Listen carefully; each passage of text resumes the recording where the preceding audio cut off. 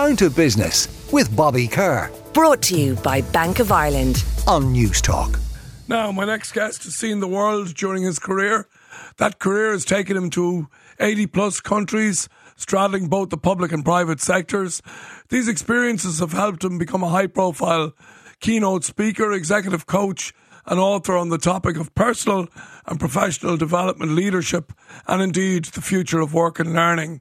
His latest book, The 7 Games of Leadership, Navigating the Inner Journey of Leaders, has just been published. Delighted to welcome Paolo Gallo to the show. Paolo, you're very welcome.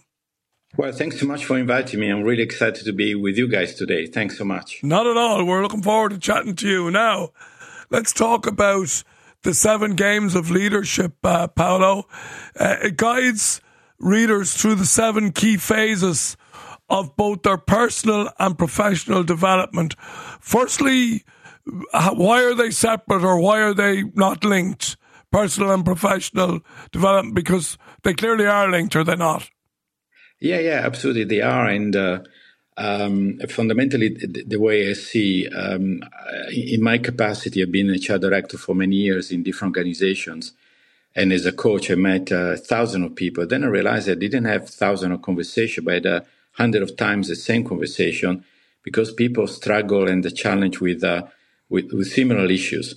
And one day I really decided to see which themes emerged by these thousands of conversations that in 30 years in so many different countries. And it appear clear to me that there are different phases in personal and professional development.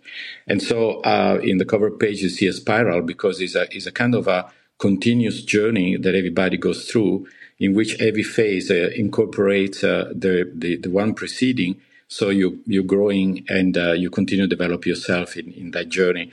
So I thought it would have been helpful to share this story. I told this story to my daughter. She's 17, and one day she left a note on my computer, said, "Daddy, I love this story. Why don't you write a book about it?"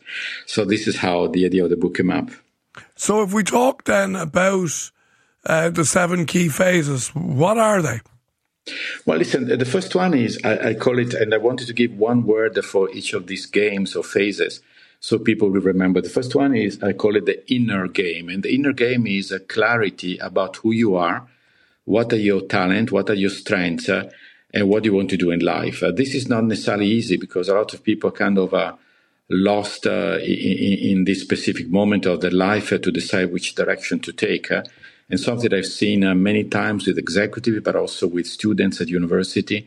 So I think it's crucial to have clarity about the direction, the professional and personal direction that you take. Could I challenge you slightly on that, Paolo, and say, sure, that when we come out of college, and I cite myself in this, you, with the best will in the world, you're not really sure what you want to do. And sometimes our careers are dictated to and governed by opportunities that one finds and opportunities that one takes that aren't hugely planned. If you ask lots of people, they will find that they've been in those scenarios.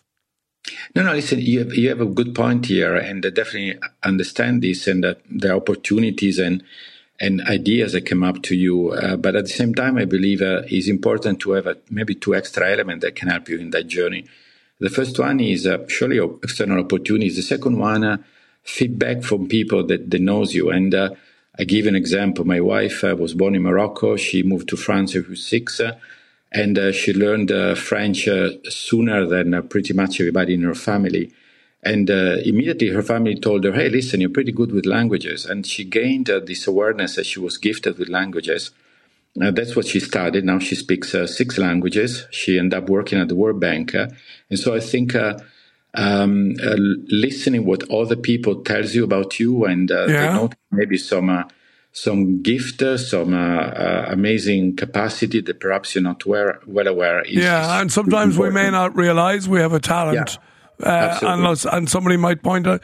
Likewise, by virtue of experience, and is experience not a huge factor in all this, that the experiences that we have in our work and in our life, both good and bad, are hugely instrumental in what we do next? No, absolutely. I think actually, I'll tell you something that is quite interesting. I've been working in organization for 30 years, and I've been promoted 14 times, but I've been fired twice. Right. And I think that when I was fired, the experience was much more meaningful, profound. You learn more the hard way. Oh, Jesus. I mean, I can really say that I had fun when I was in that moment. But when I look back at that moment, I said, Paolo, you really got a couple of good points in that experience. And so in a way, I think then in my game is called the crisis moment, which is game number 4, is actually a meaningful and important moment to reflect about how to take your journey of personal development. What about the way, I suppose, that our personal and professional, I suppose, lives, like they change as we get older? Like you're younger, you're ambitious, you want to change the world. You get a bit older, you want to hold on to what you have and not screw it all up. You're responsible for other people, whereas in the early days you've just got yourself to worry about. So isn't your career influenced by your age? It is. I think we go through different phases in our personal development. This is Carl Jung theory. This is not Paolo Gallo, no? But I think it's fair to say, at least in my own observation, that sometimes in between the mid-40s and the early 50s, you go through a crisis. Why? Because in the first phase of your professional life, you are motivated by what they call deficiency motivated. Deficient in Latin means lack of.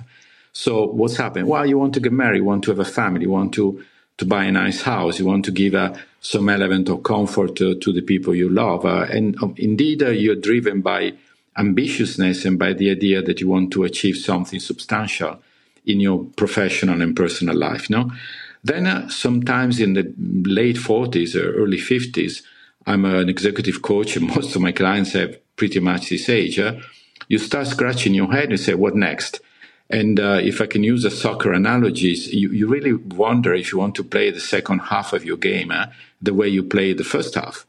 And so your deficiency motivators are replaced by meaning motivators. And meaning doesn't mean that you don't care about money.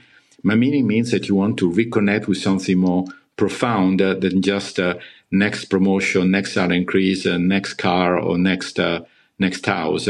And you change the attitude through this personal development. So I think that how you manage a crisis is a Greek word that implies the necessity of taking a decision, is a fundamental juncture in your personal and professional development. Yeah, okay. And has the world sort of changed now in that we work differently? We don't have the same longevity of career in terms of being lifers in different companies, the way we work from home, in the office, all that change. How has that changed, I suppose, our relationship both with our personal and professional development? No, I think you have another great point here, because if I look at my father worked for the same organization for 37 years. It was called Olivetti. I did pretty much the same job, but in 5 different organizations, while my daughter, she's probably going to do jobs that don't exist yet, and maybe she studied for something that is going to disappear. So what I think is important here is the adaptability to understand that things completely change. In my book, I describe that we're not going to go through a new normal, but rather a new context. And therefore, in my view, the capacity of continuously learning and invest on your professional development is key to remain relevant. An extra little point right now in the job market globally, which is quite interesting, we have both the highest number of vacancies ever and both the highest number of unemployed people ever. Yeah. Which never happened before, because until 20 years ago, there was a correlation between employment and GDP growth. Why this is happening? Because we are producing so many unemployable people that have a set of skills that are not relevant to the job market. So one thing that I constantly remind myself and my clients to do is to say, hey, listen, try to invest at least 20% of your time in learning and getting out of your comfort zone. Okay. Different. Otherwise, you're out of work within a career. Okay, so retrain being paramount there, and the importance of retraining as one goes along. Paolo Gallo, author of The 7 Games of Leadership, thanks for joining me today. Down to Business with Bobby Kerr. Brought to you by Bank of Ireland. Saturday morning at 11 on News Talk.